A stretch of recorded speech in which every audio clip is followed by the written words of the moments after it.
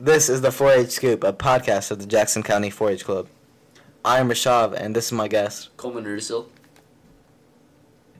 So today we'll be tackling the history of 4-H, and Coleman will be telling us all about this history. That's right, Rishav. Do you have any questions for me? Yes, my first question is, so a lot of people know of 4-H, but they don't know what it actually is. Can you tell me what it is? Yeah, well, 4-H is an organization dedicated to helping the development of youth through different educational activities.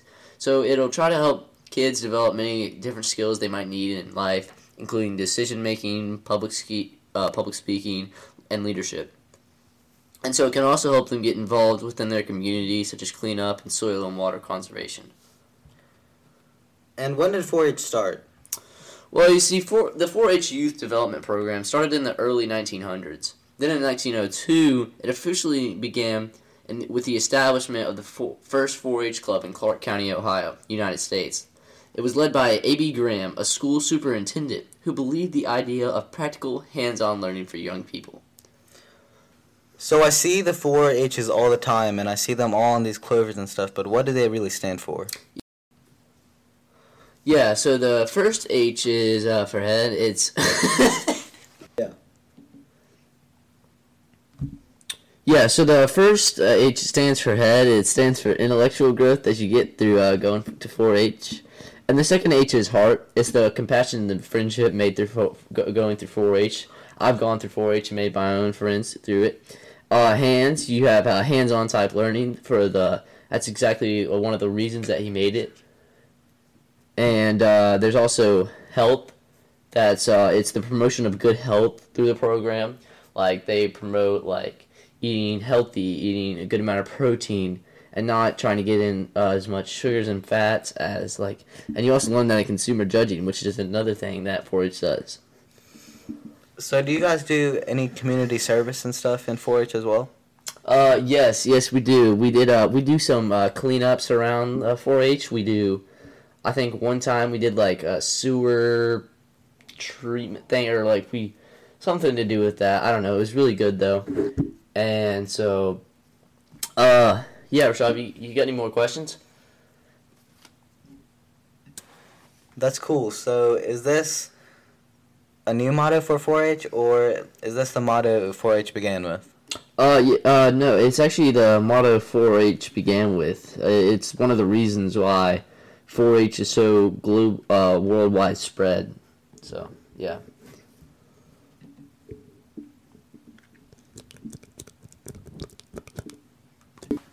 So how did these values in 4-H originate, and what other history does 4-H have? Yeah, so Jesse Field Shambaugh, I think his name was, with the help of A.B. Graham, came up with the idea and the logo of the four-leaf clover to represent 4-H. And so at first they made little pins of these as their identity to identify as a 4-Her.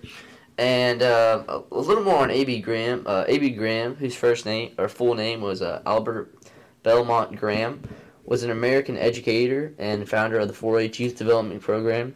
He was born on March 13th, 1868, in Champaign County, Ohio.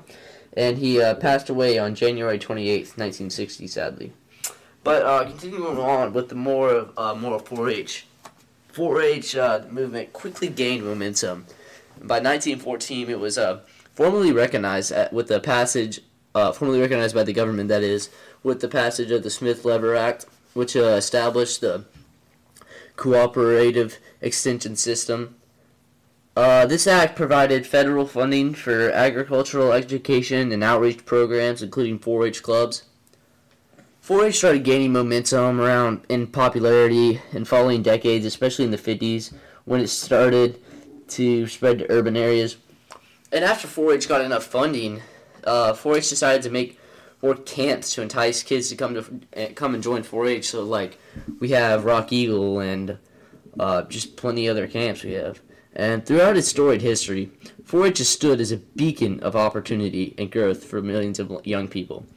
It's adapted to changing times, expanding its reach beyond agricultural to agriculture to embrace a diverse range of fields, including technology, arts, and entrepreneurship, and STEAM. Wow, I didn't know 4-H had such a deep history. Can you tell me what 4-H does today? Yeah, so 4-H does a lot. They do a wide variety of things, such as the BB team, the archery team, and then we got the podcast team, the news team, and all of this is to build up for the big thing that 4-H does, and most people do, which is District Project Achievement, otherwise known as DPA. And it's a big thing where everybody, at least for the Northeast district of 4-H, which I'm in, everyone goes to the to Rock Eagle to go present and what they've done and what they've researched about over the past year. And it's a really cool experience.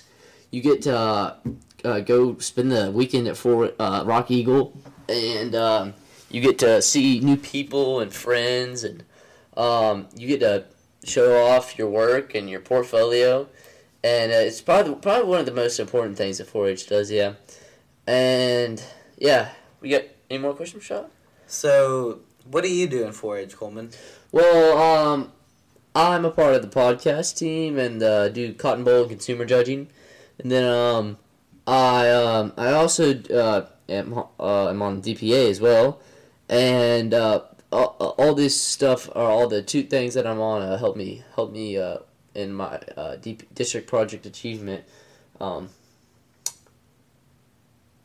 And which do you think you would enjoy the most, or maybe even someone new to 4-H would enjoy the most?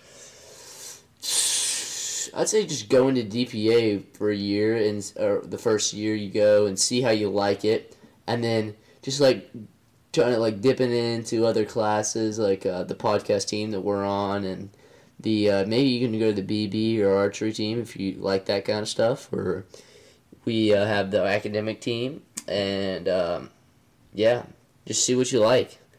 It's really fun. Wow, 4-H must do a lot to help you experience new opportunities, but what does it do for the community?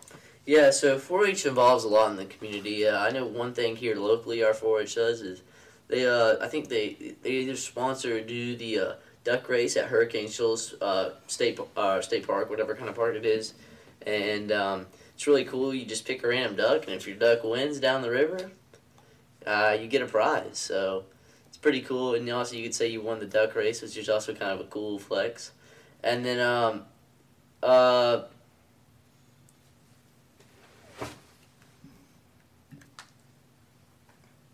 yeah, so one of our biggest community service projects is at DPA, where we just pick a certain thing to do and we get it done quick, and help out the community a little bit there.